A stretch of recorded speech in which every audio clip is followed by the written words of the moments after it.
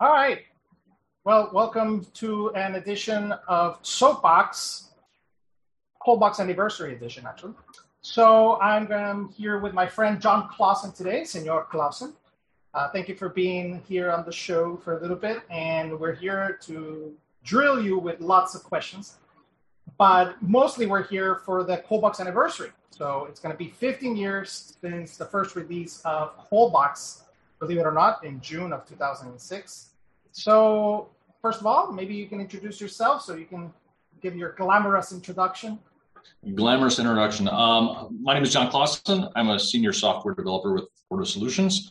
I have been a Coldbox user since 2009 or 10, I think it is, somewhere in there. So for me, it's been about 11 years of Coldbox. So I got on board, right about the early part of the 3 release. I've been with Fortive Solutions now for a while. Previous to that, I've been developing with CFML since 2004. So, yeah. Wow. Long-time CFer. So yes. I guess my first question to you would be can you believe that it has been 15 years since version 1? I know. That's a long time. I mean, that's a really mature framework when you consider so many that come and go, I think that longevity demonstrates how the framework continues to be developed and it continues to be appealing to people to adopt for their own applications. So I think that's a pretty good sign in and of itself. Pretty crazy. We're dating me now, but that's pretty awesome. So I know you started mentioning that you started using Coldbox a long time ago. So when did you start using Coldbox? So you were saying 10 years ago. Do you remember which version? Which version you started on? Well, it was version. It was an older version of Content Box, actually, is what got me into Coldbox. Ooh. And I was looking at a client that was heavily invested in legacy CFML, and we had a lot of there was a lot of old templates. I mean, stuff that had been developed, since like the late 90s, right? Stuff that had been developed, and we had to take this whole application that was customized and sort of move it and update and modernize it. And so at the time, there was a content element to that site, and we went ahead and incorporated all that static content in using the Content Box. And Coldbox was the perfect solution at that point because I could go ahead and move all of those old templates into views, into an MVC framework, and we just basically, migrated the entire site, handled the redirects. I mean, there's a lot of stuff that we do now that would have been a lot easier today. But that's how it started. So I had to learn Coldbox. To handle the customizations of this client's needs in the application, and so we ended up doing it, and it was outstanding. And from that point onward, I just continued to expand my use of just the framework on its own, and Content Box, and move forward from there. So yeah. Well, so basically you started it because it was a project that came to you, and you were like, okay, now I got to learn this.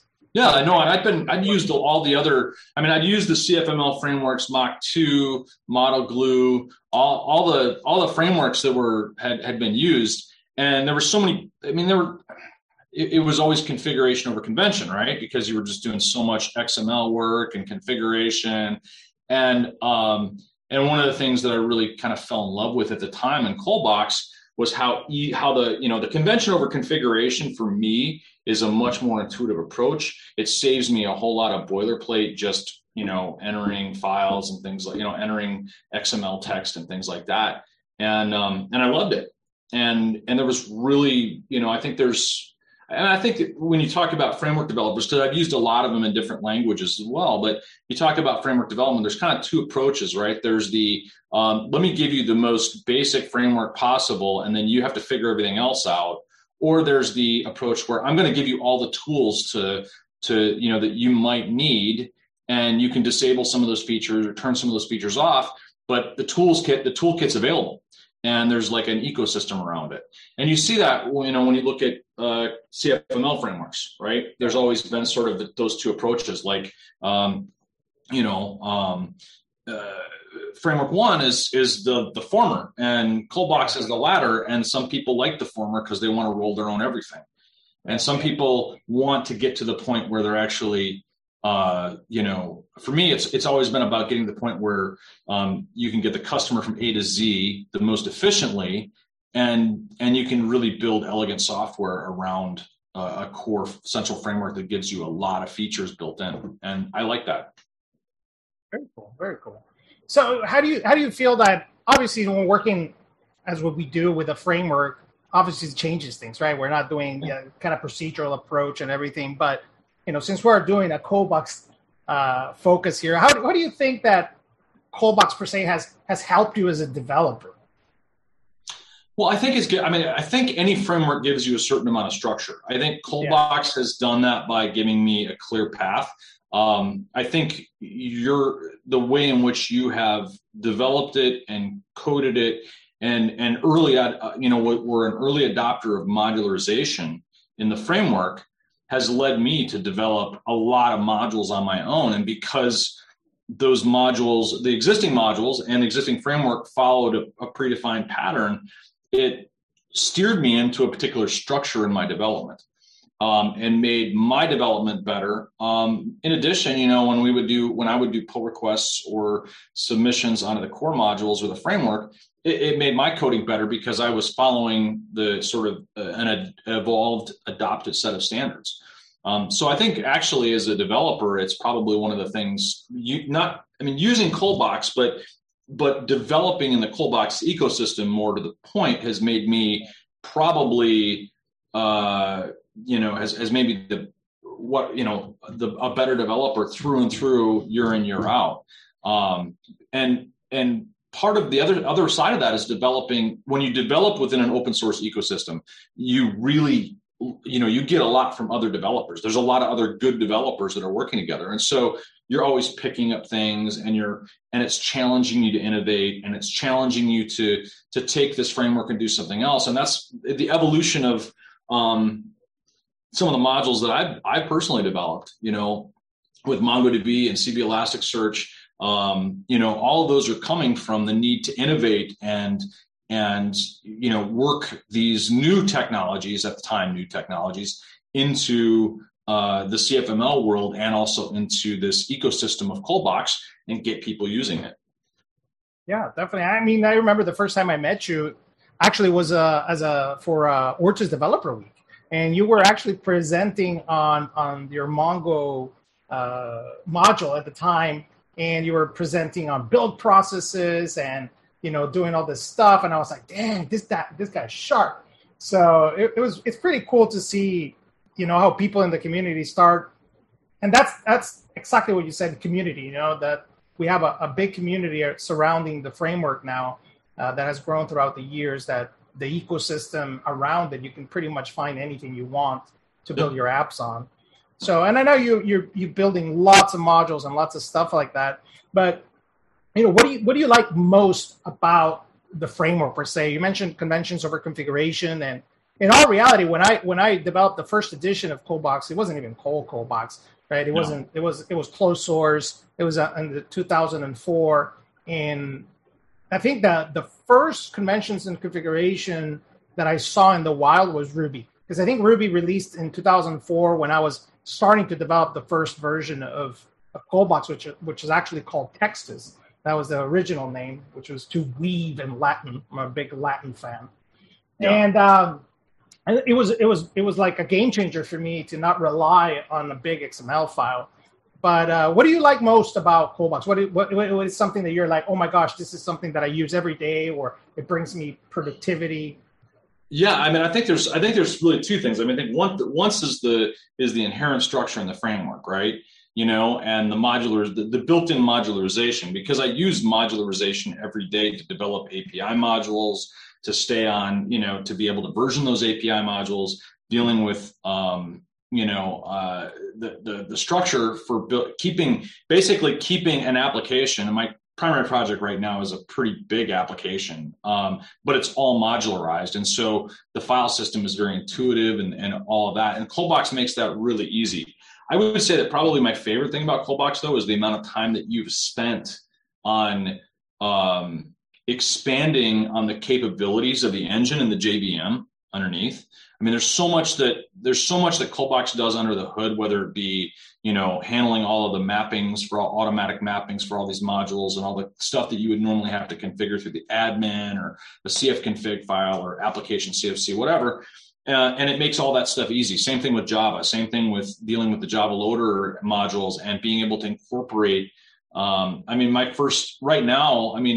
you look at all of the modules I've developed that deal with third-party database servers and caching servers, all of them started using the Java library and allowed that to wrap that within the ColdBox framework. And so you've done a lot of things. And now as we look at, the newest versions, we're talking about all sorts of async features, and I'm incorporating more and more of those. So there's more and more of those things where I was using those as I was having to do some sort of polling, or I was going to have to do a scheduled task or whatever. Those things are happening now in the background, and we're leveraging the power of, modern computing and the JVM. And to me, that's really exciting. And that's the thing that I think is my favorite part, is that you've spent not only a whole lot of time, focusing on the structure and making sure that the framework is fast and loads, and performant, but you've also brought it so that I can very easily get to the underlying, Java system and leverage all the power and all of the available tools that are out there for Java as well. Yeah, that's a good segue for kind of the next question, which is, what are you looking forward to? Obviously 15 years, I would say there have been maybe 3 major architectural shifts in the core itself. We're in version 6 right now, over 100 releases, but, there's still gas in the tank, and you're part of this. So what are you looking forward to? I think that the thing that's exciting me the most is that and this is really having developed applications in Node or with an asynchronous language and learning how to develop. And there's some pain with that, right? There's some pain in learning to develop an async language. But one of the things that we haven't done well from a language standpoint is async. And I think what ColdBox 6 has done is open the door up to using asynchronous programming and actually making it a more modern language. Because frankly, if you look at what, like Go has done with Go routines and things like that, and some of the other languages have done with their ability to handle async programming, Scala, everything, we're just basically kind of bootstrapping CFML with the ColdBox 6 release into the world of async programming in a way that is really exciting to me. So I think that's probably one of the things that I'm most excited about. And it also makes everything more performant and more fast because we're doing there's a lot more asynchronous programming that's built into the core in the way that we handle logging and other things like that. But there's also a lot of like performance decisions that have been made in the last few releases that involve the way we handle, lazy loading of modules, singletons, all sorts of things like that. And you're talking about a framework that's gotten more advanced and bigger from a lines of code standpoint, but is way more performant than it was 2 releases ago. And that to me is exciting. Yeah, that's pretty cool. Yeah, definitely a synchronous land, as I call it. It's a painful land, but it's such a beautiful land. That I think that's where we're headed. That was the biggest architectural shift in years when we did 6, is when we introduced completable futures. And now with the synchronous scheduling, and we have queuing in the roadmap, we have WebSockets in the roadmap, right? So we have all this asynchronous activities that are going to be coming. I think that's very exciting for me as well. All right, so maybe we can get a little bit more into your mind and heart, Mr. John Clausen. So, what kind of drives you? What do you care about? What motivates you as a developer, as a creator? I think there's a lot of people that are motivated by technology itself or by the languages themselves. I've always been more motivated by finding elegant solutions to problems. I like problem solving. And I like taking the challenge of having to take something new and big and distill it into a pattern that, into an architectural pattern that is elegant and maintainable. One of the things that is the most satisfying for me is when, code from an application, for example, or a module or anything like that is put out there. And not only is it elegant and does all that it needs to do, but it can very easily be maintained, and a new user can pick it up and understand it and understand the way it's written right away. So, I think right now, those are the things that excite me. I also think that the DevOps space is changing so rapidly that there's a lot of that side, a lot of things with regard to containerization. Now that technology is more mature and there's a lot of other options that are available on it. But I think there's a whole lot of things with regard to the DevOps side and automatically configuring and building infrastructure that I really get excited about too. Yeah, that's pretty awesome. And for those who don't know, John is in charge of maintaining the Docker images for CommandBox. So all the DevOps, all the container features, and all that is coming from this man's mind. And that's a great. Also, another question for you, which kind of follows it, is how do you stay modern? We have this issue about modernization and people that are staying in legacy land and want to move forward. Maybe be a good kind of intro for people to know how do you stay modern for not only CFML, right, but because CFML is just a portion of what we do, right? We have to work with many technologies, many languages, right? Yeah. Especially nowadays, I think people have to stay focused not on a single language, but learn multiple technologies and languages. So the question is, how do you stay modern for software development in general? Well, I think there's something, a path that I've kind of chosen in the last few years that's different than the way I would kind of approach it 10 years ago. I think 10 years ago, I was trying to drink water from the fire hose with all the information that was out there. And so I was subscribing to all these different feeds and blogs and news articles and everything like that. And I think that one of the things that I've found helpful in the last 5 years is to try to reduce the noise ratio and increase the signal ratio. Yeah.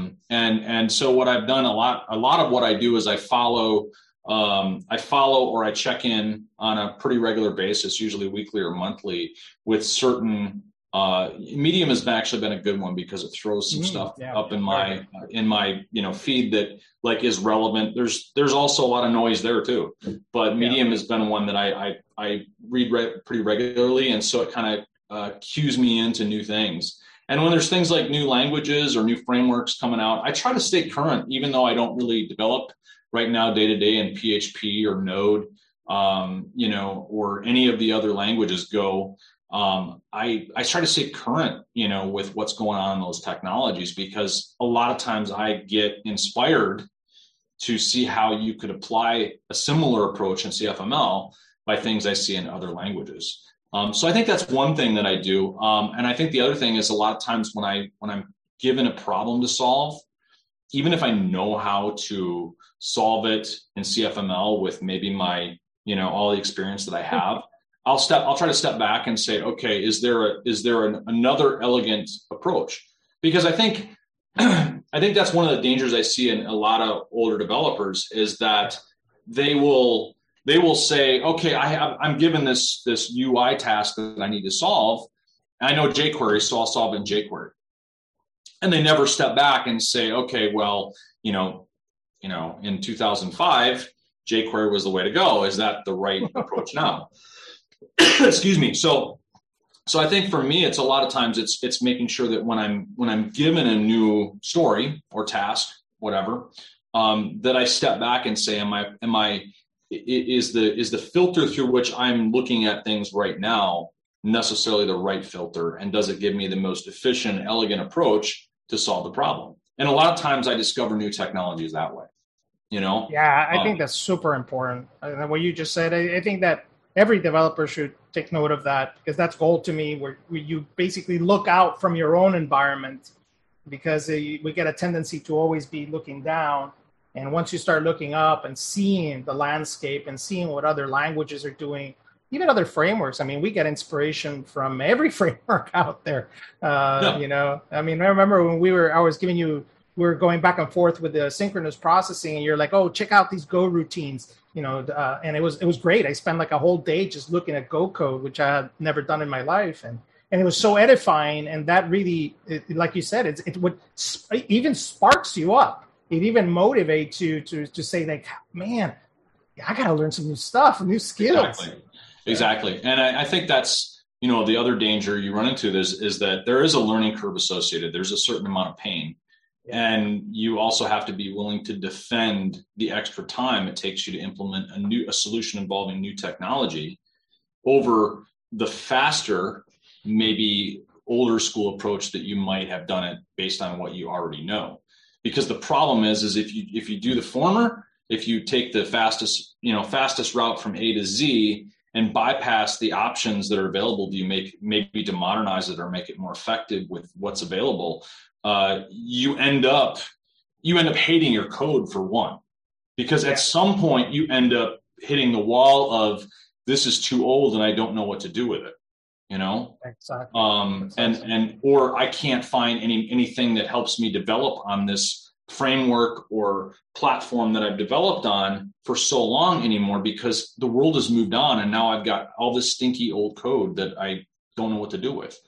So I think that's, you know, if it also depends on how you're willing to kind of approach that and how you're willing sort of to defend your choices to say, no, we need to do this with a more modern approach with these new technologies, because if we don't, 2 years, 3 years, 5 years from now, we're going to be left with a steaming pile of stinky code, you know? Yeah, it's a technical debt that we all had to pay, but I think it's important you mention. Yeah, it's important that you mention that it's not easy, and I think that's a big one. I think that people need to understand that, you know, there's always work. You know, you always have to have some type of hard work involved, and being able to be disciplined enough to keep up to date, you know, is really important. Nothing magical exists to give you knowledge. So it just takes hard work. So that's awesome. That's great. So here's more of a kind of community-focused question for us, but I think it's always important to give these ideas to folks that are listening. Maybe it'll reach the ears of powers to be, but how can you grow, in your opinion, how would you grow the CFML community? What is the John master plan? Well, I'd say there's probably two ways that I would focus on if I were, you know, focusing on the CFML community. I think one is folks. I mean, if you look at developing in CFML in 2005, I mean, I think about it like, you know, there was CF Image. I had to pay for all these modules. I had to pay for this. I had to pay for that. And there was sort of this mindset in the community that if we were going to make something, we had to find a way. There had to be monetized some way. And I still think there's a place for that. But the other side of it is I think that as a community, there's the idea of empowering people within the community, the average developer, to say, you can contribute to this. I don't care if it's a line of code on one thing. I don't care if it's fixing a typo. Start somewhere, contribute, submit a pull request. Because once you do that, the more people that have their little name, their little icon avatars on that GitHub repo, the more ownership there is in the community, and the more things grow when they thrive and develop. Now, that doesn't mean that there's not going to be conflicts about how people see their contributions being used or evolving down the road. What it means is that, you know, you participate in the dialogue for how the framework grows, for how the modules grow, for how the language grows. When we're talking about it with regard to open source, and both the open source and the proprietary engines. So, I think to me that it's mostly about like participation. And I think the first step I would have would be to encourage people to participate, not just to adopt and try things out, but actually to participate and say, if you're in there and you're trying to figure out how this works and you spot something, take time, submit a pull request. get your avatar on that GitHub repo and become a part of the ownership of this of a thriving long-term product. That's gold, and I think that I find the same thing. I think that for some reason I'm starting to feel that something has changed a bit right now. And I think mostly it has to do with people are learning more languages, right? And the CF developer now has to deal with Node. It has to deal, with Kotlin. It has to deal with a lot more technologies where, it's normal for you to go to GitHub, fork, and collaborate. And I think that we've never had that, right, before in the Confusion days. And I think that has hindered the language per se. And obviously, we didn't have an open source alternative, but yeah, I think that people, if they just go and, fork, submit a typo, that's a start, right? I like that. Really good. Yeah. All right. So maybe a last question here on the outro questions is, what advice would you give yourself to the young Clausen? The younger developer, you're mentoring young John. What would you say to him? What would be your golden nuggets of advice? I think for me, the biggest learning curve was the biggest advice that I would give a younger version of myself is that when you get good at something or when you consider yourself a technical expert, back up and try to take the approach that you're a noob again. Because I find, it's like when we started working together, right? I've been developing a long time. I had a certain amount of pride in my skills. And you would give me very targeted feedback on those pull requests. And at first I would bristle. And that was natural. I mean, there's a lot of developers that do that. That's, in my experience, that's been the case. But the problem is that our egos so often get in the way of us learning new things, of adopting new things. And I would say that, probably like the biggest, if I were to distill it into a single phrase, would beware of ego, I mean, that would probably be it because I think, when you talk about what stalls us as developers from learning, what stalls us as developers from being members of a community, members of a team, whatever that is, I think ego is probably the one thing that I see get in the way the most. Yeah, that's really amazing feedback. I think it's so important to remain humble throughout time because there's always somebody smarter than you. There's always somebody faster than you. And it just happens, and that's the way life is. So I think having a big sense of humility, and we got to make that a t-shirt or something. Beware of the ego. Yeah, beware of ego. All right. Well, I have some fun questions for you. These are kind of what I'm calling the lightning questions. It's kind of something fun. Best 80s rock band. The best 80s rock band. Oh, geez. I would have to say, that's tough. That's a tough one for me. Because I listened to the 80s is like my entire childhood. It started out with listening to Air Supply and ended up listening to Metallica. So there's so much in between there. I'm going to have to say, I'm going to have to say not even rock band. I'm just going to have to say Prince. Because Prince, nice. All right, what is kind of the best TV series or movie that you have watched this past year? This past year, the best TV series or movie.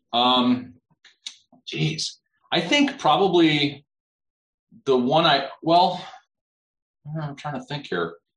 I've been kind of getting back to books this last year.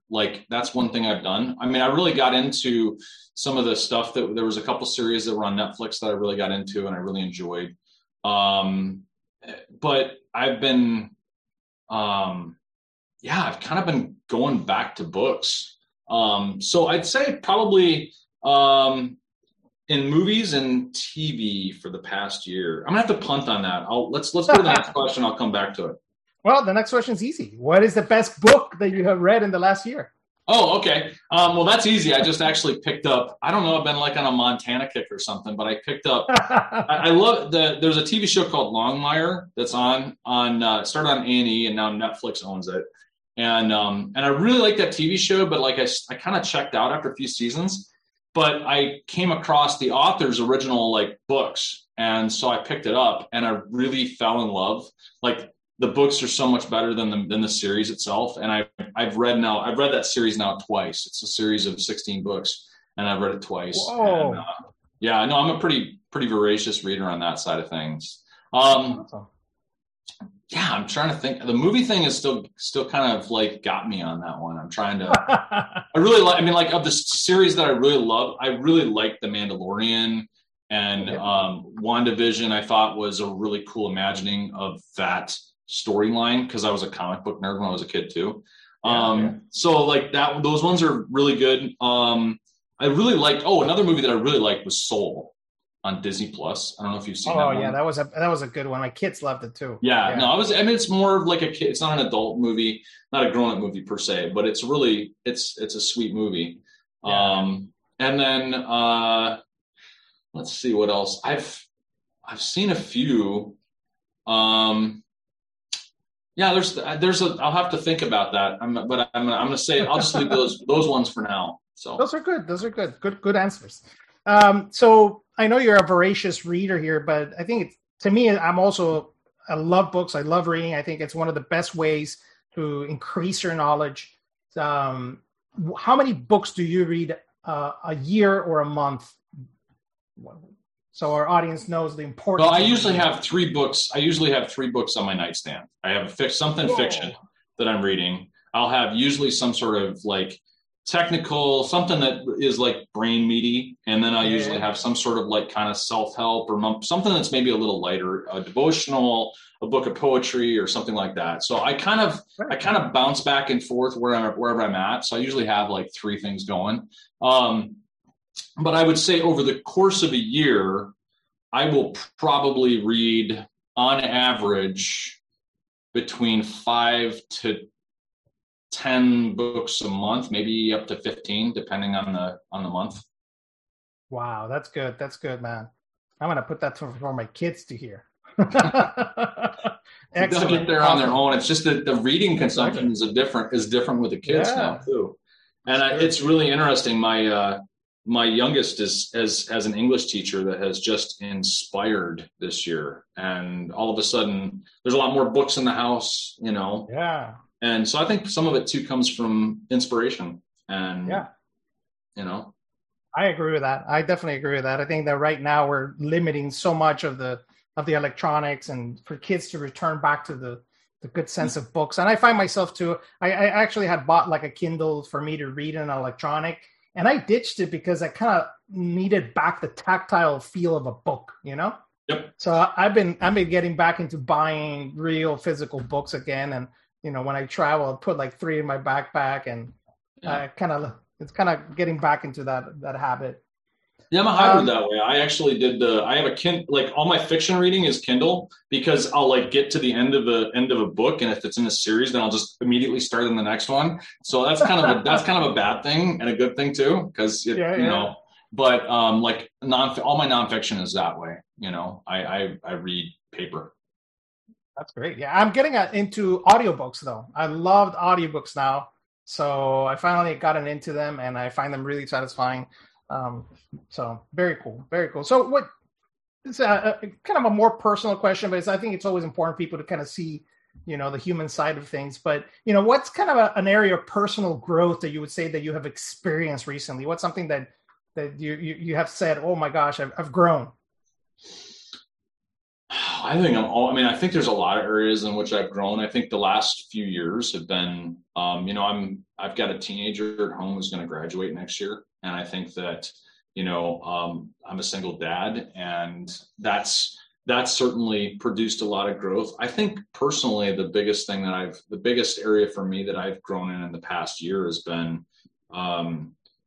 recognizing, I'm not always good at it because I'm still getting there, recognizing that, I can, well, first of all, I'm almost 50 years old. I'm 49 now. That's kind of weird, but, I'm recognizing that the price I pay for working 12 or 14 hour days is a lot higher that I end up, the cost of it's a lot higher because I crash and need more recovery. And so I'm recognizing how important it is, rather than to be able to have, for me to be operating these cycles of, just go nose to the grindstone, full throttle, and then just like take a break. It's better for me to space that out and to be more purposeful about how I make sure that I take time to recharge on a daily basis, rather than like storing it up and trying to recharge all in one shot a month down the road, if that makes sense. Wise words from Mr. John Clausen. Listen, kiddos, wise words. All right, so fun stuff. So what do you like to do for fun? Well, I'm a very avid fisherman. So that's one thing I really enjoy doing. And I grew up in the outdoors. I grew up in South Dakota, and most of my family vacations as a kid were all camping trips out to the Black Hills and South Dakota, that area. And so that's like an important thing that kind of, not only does it recharge me, it helps me unplug, because it's, when you're somewhere. Last week I was on vacation. I was in an area where the cellular reception was spotty all week, and I had my Slack notifications turned off for the first time I think I've gone on vacation ever. And so it was like, I was like unplugged, and that really recharges me, because it takes me out of my everyday world. It takes me into a different modality, if you will. And also it's an important part of, how I grew up. There was a lot of things with my dad and with my, and what I like to do growing up that are part of that. So that's a big thing that, like I said, that's kind of been, that's one of my favorite things, is just getting out on the water. And like, it's one of those few things where I can shut my brain down and like not think about anything else except what I'm doing in that moment. So. Very cool. And final question for you. What's a hidden talent that you have? Well, I don't know if it's hidden, but my college degree is in acting. And so I would, that's probably in this realm, the technical realm, that's probably something that would surprise some people. I am, let's see what else. I'm also very handy. I can usually fix just about anything. So that's always I don't know if that's hidden either, but that's something that comes in handy. So awesome, man. Awesome. Well, I think it was awesome to chat with you, man, and get into your heart even more. We've been working together for quite some time now, and I love working with you. You're just such an amazing dude. Great actor, by the way. And I'm just privileged to spend time with you, man, and work with you. So thank you so much for being here. Absolutely. All right, man. Anytime. All right.